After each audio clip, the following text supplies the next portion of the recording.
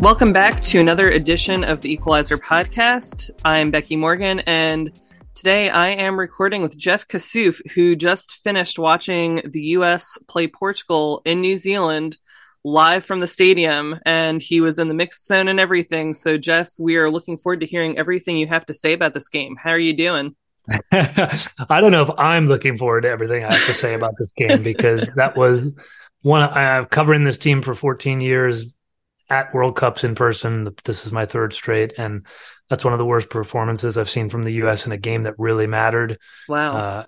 Particularly given the opponent in a while or period, really. So, yeah, let's talk about it. So to me, the thing that just has been standing out so much, and this is not new, this is just being, I think, enhanced in the setting that we're in. But I mean, the U.S. is just playing so individualistically. There's just very little cohesion, and the midfield in particular was dire this game. And I don't know if you saw any of the pass networks that people were posting on Twitter, particularly Yash. I will make sure to retweet that so you can find this. There was no pass network for the U.S. It was almost completely non-existent. Where Portugal, you could see the midfield diamond pretty well. You know, they were moving the ball fairly consistently, but the U.S. was not. What is going on there? Yeah, I did see that. I saw, the real-time version of it with my eyes in the stadium at Eden Park. The concern for me, and I think for everybody, and it should be for the team, is that, you said tonight, this is not a tonight problem, right? I mean, watching the first half of that Portugal game was a mirror image of watching the first half of the Netherlands game, which was terrible. And that's the concern, is that you look at everything that was wrong with the first half of the Netherlands game played out again against Portugal, which, respectfully, I think is viewed as an inferior opponent. I think they were very good tonight. So let me say up front, Portugal was very good here. And a lot of the focus, particularly in the U.S., all the focus is going to be on how poor the U.S. looked, and it'll probably detract a bit from Portugal. So let me say up front that they were very good, frankly deserved to win the game, which meant they deserved to go through in the group. And that's the cruel side of the sport, to use the cliche. But, I think we expected a bit more defensive discipline from them, or we got that from them. I think we expected them to be a bit more defensive. Like to wrap that back around to this theme, that the concern that nothing has actually changed, to look at the Netherlands game, everybody after that game, Alex Morgan, Lindsey Horan, Vlatko Nanofsky, eventually, the day before this Portugal match, got around to saying, yes, Portugal did control that game, and our press was no good. And that was the whole theme, right? And the derivation of that was everybody was disconnected. And then to come out and do the same thing against Portugal, where everybody's stepping into the ball late. I mean, I'm taking notes throughout the first half, and in a span of 10 minutes in that first half, you had, first it was Emily Fox, then Crystal Dunn, then Julie Ertz. So 3 of your 4 players on the back line in a 10-minute span played a ball out of bounds under little or no pressure, trying to build out of the back. So the fact that all these problems, the same problems, continued is the big red flag here, right? Like nothing has changed. And that is, I think, a huge concern going into a game likely against Sweden, is the assumption anyway. And, I just don't know. It's one thing to have a bad game. It's one thing to maybe not adapt. There's a bad matchup. This is a repeat of what we saw against the Netherlands in very much the same ways. I mean, have teams just learned how to at least just stop this U.S. team? Because, I mean, this U.S. team is not, they're not playing like the U.S., there's not this relentless pressure on their opponents. And then just pure aggression. They're sitting back a little more. They seem more unsure of themselves. At the same time, though, I mean, Portugal didn't generate a single shot on goal, I don't believe, where, I mean, the U.S. did at least generate 6 and have 17 shots. So they did have some offensive output, but just cannot finish. So, I mean, would this game look very different if the U.S. played the same way, but just managed to actually get some of those, decent shots in the back of the net? Well, look, they had some opportunities. I mean, I think the numbers are a little deceiving there in terms Sure. of good opportunities, right? I mean, you've got the 25 minutes in, you've got Lynn Williams with a double chance, a huge moment for her in her first minutes for start. Some of these opportunities, I think a couple of occasions where Alex Morgan gets behind in the second half and it was well off frame. Same for Sophia Smith in that second half on a rebound opportunity off the corner. So, the numbers there, I think, are a little bit deceiving because if you ask me what were the best opportunities of the game, you've got Jessica Silva in the first half, Mm-hmm. right? And she gets in behind, and I think she probably takes that shot too early, is a little bit wasteful. And then you've got right before halftime, Nazareth with a shot dipping, bending toward the top corner. I think maybe Alyssa Nair has that covered, but then obviously the final seconds. I mean, the U.S.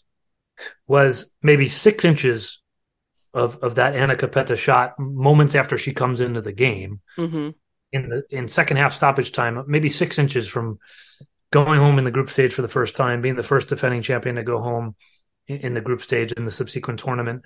And I don't think anybody could have argued that it would have been unjust or unfair of a result. So, no, I mean, to answer your question about was, have teams figured them out a little bit? Yes, I think our team's no longer scared of them. Absolutely.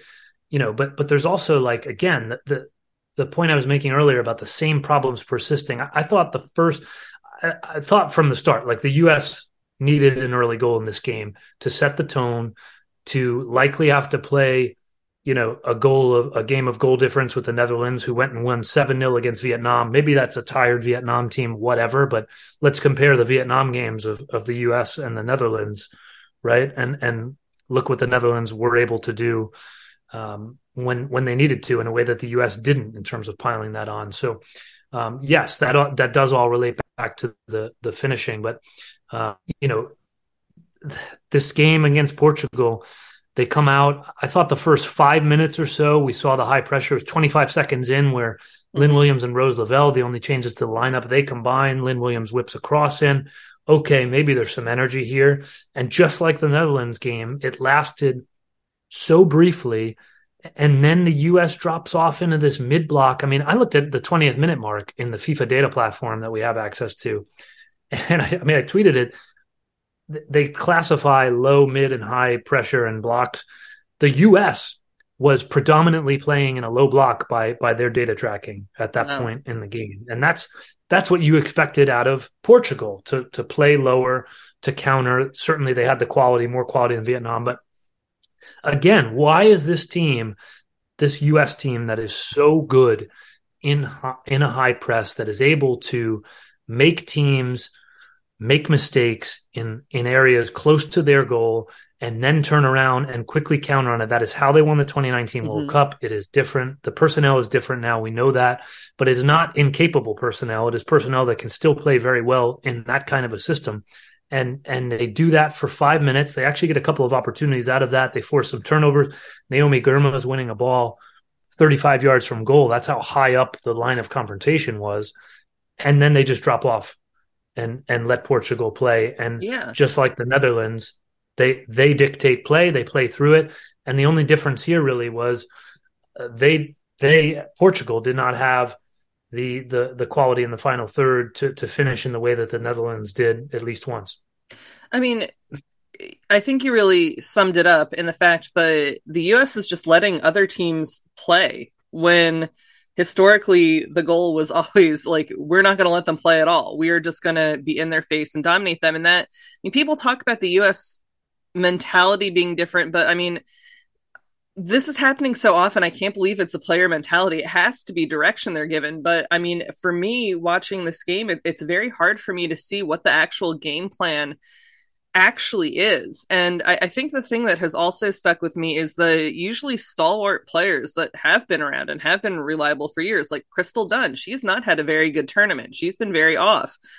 Emily Fox is a lot newer, but she's also not been on. Lindsey Horan has definitely struggled. Alyssa Nair made that, crazy, just complete whiff on the ball. So, clearly the players, I wouldn't necessarily, it's their mentality. They seem very off. What do you think is happening there? Yeah, the mentality piece came up in post game, as we know. I think anybody listening to this, I know some, that came up on the U.S. broadcast. It made its way immediately into the press conference here in Auckland, where Vlatko Nanofsky was prompted about it. He said anybody questioning the mentality of this team is insane. That was prompted as Carly Lloyd having said that on Fox. Make of that what you will. But I think the mentality piece was a question. I think it still is a question because there is a lack of cutting edge and killer instinct out there in a way that we're typically used to seeing from a U.S. team, but it's not the end all be all answer by any means. I mean, this is tactically, I mean, to your point, I don't know. I can't point to a U.S. player right now and say they're having a very good World Cup, at least, consistently game to game after 3 games now, who has had a very good 3 games as a whole, right? Yeah. And particularly against Portugal. I mean, everybody you name, I mean, I think the fullbacks were not good. The forward line, again, did not offer much. And that's not solely on those people either, right? Because there was a moment in the first half, again, to illustrate where, on that left side for the U.S., Sophia Smith, I feel like every time it was so predictable from the U.S. that they'd swing it left, it goes to Dunn, and they play Smith up the line, and her move was let it run through her and try to turn the defender so she can have that space in behind, right? And I mean, Portugal picked up on that, but then at one point right before halftime, she faces up on the ball, puts her foot on the ball, looks up, and she sees 4 red jerseys with no U.S. runners. There was no midfielder running into space. There was no option forward. Every angle was cut off. And, that again speaks to the individual issues. It speaks to the tactical issues. This for me, I mean, I think we could go on all night here, Becky, but this is my 3rd World Cup in person, and the vibes are always different, right? In 2019, the confidence was there. It was clear that they were the best team in the world at that time. The challengers obviously gave them a fight. France in the quarterfinal, even Spain in the round of 16. But it was clear that this was a team that should win, and that had what it takes to win tactically, mentally. You look at everything that they went through off the field. But 2015 this is burned in my memory that this is so much like 2015. They have not played well in the group stage. I think they've played worse in this group stage than they did in the 2015 group stage. The points I think so, yeah. Support that as well. And we know that what happened. They still didn't play well against Colombia in the round of 16. They got by, and then everything changed with the suspensions, the tactical changes. Finally, in the quarterfinal, they looked good against China, and they took off from there, right? They beat Japan 5-2 in the final. But this is so much like 2015, but where does that change come from? Who steps up and makes that difference? In 15, you had, you unlocked Carly Lloyd, you unlocked Lauren Cheney and Morgan Gautrat now in the midfield. I think the drastic change is needed. And by the way, you've got to do that now without Rose Lavelle, who's suspended for picking up a 2nd yellow card in this game, a 2nd of the tournament.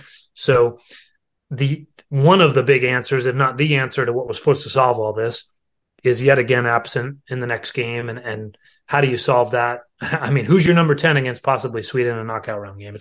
I guess it's Savannah DeMello again. And again, it's not just down to that. Who's that midfield trio, period, right?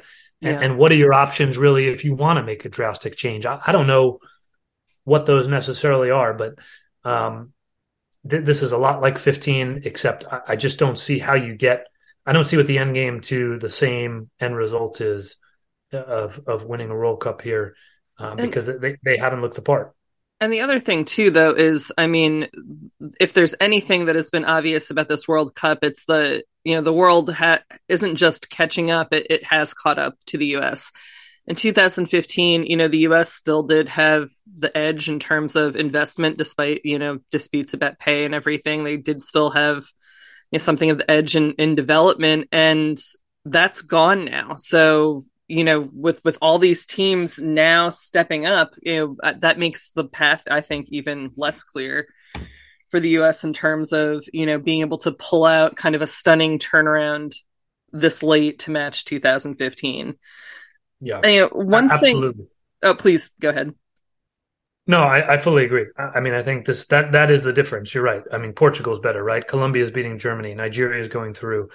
These teams are better. I mean, the floor has come up so far that the average game that you go into and say, okay, the U.S. is clearly winning this, Germany's clearly winning this. Whoever, pick your top five maybe in a quarterfinal back then, or before 2015, a round of 16 game. I mean, forget it now. There's no, it might not mean that we get a new champion, right? It might mean the same old folks at the end of this tournament, but it certainly has meant we've had some surprising results. I don't think we're done with them in the knockout stage, at least for, maybe the round of 16 here. But yeah, you just can't, and you're not going to get it anyway, because you're probably going to get Sweden. Yeah, good point. So, one thing that I saw people were screaming about during the course of the game is, why weren't there more subs? And then we did eventually get a whole bunch of subs in this match.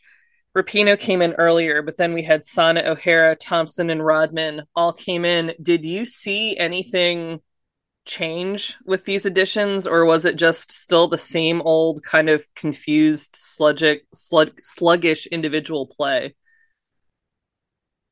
I can't say I saw much change. I mean, what I'm shocked by in the substitution, I know that, against the Netherlands, it was, where are they? Right. Yes. And in this one, we finally get to see Rapinoe. I mean, this felt like, maybe this is, us as journalists and writers, and what are the stories here? This felt like it was maybe when she came into the game set up for, okay, this is why you brought Rapinoe to the World Cup, right? Final 20, 30 minutes, you need a result. You haven't been inspiring as a team. She's the person to not only round the troops up, but also maybe have that moment of brilliance. And we didn't really get that from her, obviously. Again, not isolating that to her. The thing that I mean, to talking about performances that I can't recall ever seeing from the U.S. I mean, that late sub where, Sonnet comes on for Horan, and look, I mean, at that point, you are just trying to get through, right? And that was the message after the game. The vibe in the mix zone after the game from pretty much every player, varying degrees of frustration, I will say, from okay to clearly more frustrated, but was, hey, we got through. That's what matters. We're not happy with the performance. We're not going to tell you it was good, but the point was to get through. So that was the message. But and Portugal had to win this game, right? Let's not forget, Portugal had a chance to go through in their first World Cup with a win in this game. So this game gets late. It's 0-0 still. They're chasing this game again, 6 inches from that shot going in. But where did that happen, and how did that happen? The sub to put Sonnet in for Horan is hey, we've stopped chasing a goal in this game. We've given up on scoring in this game against Portugal, where we have the talent to be scoring, and should be in this situation. This is a moment where this U.S. team with enough talent should be owning. We've gone to a double pivot, and we're just going to protect the 0-0 lead. Again, it's what you had to do at that point. But if it's not so indicative of where things were and how we had gotten to that point, and then anyway, it's Sonnet chasing on that goal, or that shot that rings off the post, where the U.S. again gets totally stretched in these individual sort of moments. I mean, I think anybody who follows our coverage, who follows me, I mean, I'm pretty pragmatic. I'm pretty level on these things. It's not often that I would sit here and say, somebody can find the record book to find the last time I said this is one of the worst performances I've seen from the U.S. just in terms of the stakes, the opponent, the stakes of if you had lost, if that shot had gone in. I can't think of something to compare this to. I mean, certainly, I was comparing this. I had this conversation with Heather O'Reilly for a preview piece that I did for The Guardian before this tournament, and we talked a little bit about the mentality, actually, and I was asking about it, and this is published in the piece, so I'm not saying anything new here if you've read, but like 2007 is the last like big US implosion. And even that was, they got smoked in the semifinal, and then, the Hope Solo comments and everything falls apart from there. And, Greg Ryan is fired. But yeah, I mean, that at least got to a semifinal, obviously. Yeah. This is probably in terms of the play and the mood and where this feels like it's going. I mean, I think you got to go back 16 years for that, even beyond the 2015 where they were terrible in the group stage. And, obviously they figured it out. I mean, this is it hasn't been good. So this has been a tournament of surprising results with, Germany obviously getting the shock loss, Australia losing to Nigeria, Canada getting eliminated, even though maybe that's not quite as shocking. Is this still, I mean, this still feels worse for the US to me because the US, unlike Germany and Australia, haven't put forward any truly convincing games. It's not like you can really write this off as a fluke because this seems like kind of the same old we've seen from the US for the last year. Like nothing is getting better for them. And after the last game against the Netherlands, you just saw a lot of people putting forth, oh, well, we should have had Lynn Williams in the game. Oh, we should have had more subs. Well, they did that this game, and there's no better result. So how dire is this for the United States, would you say? Yeah, I mean, look, I think we've said it for 20 minutes, right? I mean, they're in trouble. And that doesn't mean that they can't beat Sweden. They have the talent. We've been saying they have the talent. And sorry, I'm presuming Sweden. It doesn't mean that they can't win their next game. Doesn't mean that they can't still make a deep run. I mean, these things. This is the World Cup. And the quote from Alex Morgan, in the post game, and I've actually got it up. So let me just. I can probably read it to you. We expect so much of ourselves. We hold a high standard, and we wanted to go through first in the group. And this is the World Cup. This World Cup is crazy. Every World Cup is crazy, but this one especially, alluding to some of what you just mentioned of the results that we've seen and the upsets. But World Cups change quickly. I mean, teams that we're high on now could have a bad night and go out. I mean, that's the nature of a knockout tournament. Teams that we are totally concerned about, and the U.S. being high, maybe highest on that list, could suddenly click. And that's what everybody thought, or at least was waiting for against Portugal. But yeah, I don't know. I mean, I think, Vlaco said he needed to sort of rewatch the game to have a better answer to at least one of the questions about, what exactly needs to change and what wasn't good enough. So maybe I'll borrow a line from him in terms of maybe need to rewatch a little bit to say what exactly needs to change from the U.S. in terms of these drastic changes, because I think it's clear. And to your point, like two substitutions really.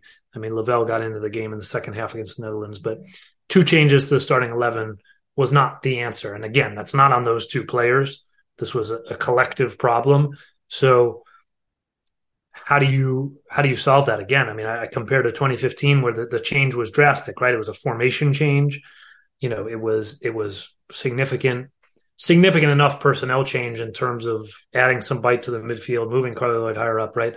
I'll stop the comparisons now with that, but to say, I mean, one of these debates that we've had is, should Julie Ertz be at center back instead of in the holding mid position, right? And the midfield has been struggling.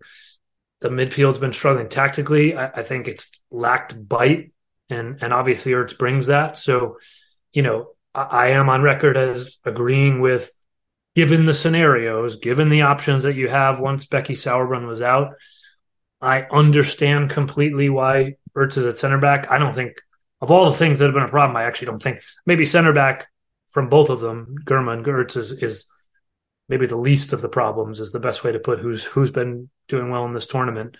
But is the drastic change moving her into the holding mid, getting that Julie Ertz wrecking ball, Vlatko Nanovsky's artists and warriors balance? Is it moving her into there? Bring Cook in at center back. Now you've got the bite in midfield.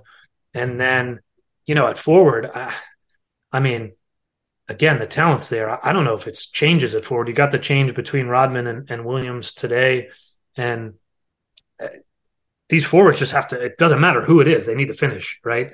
Yeah. Um, so yeah, I mean, it's a little bit of needing some drastic change. It's a little bit of this hurry up and wait of when are these things that we keep expecting, and maybe that's on us to expect some of these things. When are they going to actually happen? And look, I mean, this is not me reacting here to say this, and I know we don't want to go too long here just to say. I've said this. I mean, I've said this before any game was played in this tournament. World Cups are about timing, and I said this before the World Cup, and it's playing out this way that this U.S. team has plenty of talent. I don't think between the injuries, between the lineup changes, between where players are in their careers, I don't think they've had the timing. I think the results are showing that, and this just has felt like pre-tournament, and nothing that's happened so far has made us think otherwise, or made me think otherwise. In this feeling that this feels like a team with all the talent and everything to really contend for the 2027 World Cup. And maybe on home soil, right? Who knows what that pressure would be. But in terms of 2023 and World Cups being about peaking at the right time, which is always what the U.S. has talked about in the past, they clearly have not been peaking to date. I mean, you bring up a good point. Should we really be that surprised by this performance, considering we are basically in a huge development cycle that was also stunted by COVID? I mean, I don't want to make excuses for the team because I think that they've for whatever reason, I'm not for individual players, like you said, just had a flat out bad performance. They've not been convincing in the last year, hardly at all. But, we do have a lot of young players in their first World Cup. We do have a lot of veteran players exiting out. There's a reason that 3 consecutive World Cups have not been won before. And part of that is because you need to have this kind of massive churn where, the young players get their legs and get the experience and get the mentality locked down to become the strong veterans that they will be in the future. So, I mean, we are so blinded by how dominant the US was in 2019 that, like, truly looking at this from an eagle eye, is this really that surprising that they're performing it the way they are? No, I mean, all the things we just talked about, right? Yeah. I mean, the timing, the issues. I agree with you. I don't know anybody who's actually following, closely enough and giving the full context of what you just gave that doesn't acknowledge all of those things you just said. Sure. The lost year to COVID, a full year delay in the turnover. Well, full year delay to the Olympics, which then makes a full year delay to the plan for the roster turnover. I mean, all of those things are context. They are valid. They are, even the injuries. I mean, again, it's the balance here of like these excuses or not. Are they? But the injury piece is valid. I mean, to have those keep going. Part of that rebuild that didn't have enough time was Catarina Macario was going to be like the focal point of this team. Was it at the 9? Was it at the 10? But like that's what last spring was all about. And then she blows the ACL, right? You've got all these injuries, players who came back from injury just in time to be ready for this tournament, which is, I mean, my gosh, like Lynn Williams by January, Kelly O'Hara gets on the roster without playing as much in the spring. Julia. Rose Lavelle's out for 3 months and makes the roster. And then you get that Ertz dealing with, and obviously barely had many reps in this sort of comeback or not as many as planned because of the issues with the muscle tightness. And then you get the Becky Sauerbrunn news. I mean, it has been an endless stream of injuries, but at some point, again, you've got the talent. These aren't, other than Savannah DeMello coming in uncapped on this roster, these aren't players who haven't been in the environment at all. They haven't been together. I mean, they've gone through this year and a half together for the most part, the core of this group. So, it's, again, I mean, people want black and white and life is pretty gray, right? So it is that context is all valid. And with that said, it just hasn't been good enough, right? And so, yeah, I think the turnover is a piece of it. But, you brought up the point about 3 straight. I mean, and you have me thinking about Germany now. And, they won 03, 07, and then 2011 on home soil with huge expectations. There was no round of 16 then, but the quarterfinal, their first knockout game, they're out against Japan, and they had, among things happening there, they were managing Birgit Prinz at the back end of her career, and probably some parallels there too, just in general of dealing with a generational turnover. So, yeah, I think. Look, it's not. I mean, I know we're kind of doomsday. Let's remind people the U.S. is playing again on Sunday, so they have advanced. We probably, maybe if you woke up and didn't actually look at anything and were your first source of information, they did not crash out of the tournament here in the group stage, at least. But I just, again, it could turn quickly, and the talent is there for that to happen.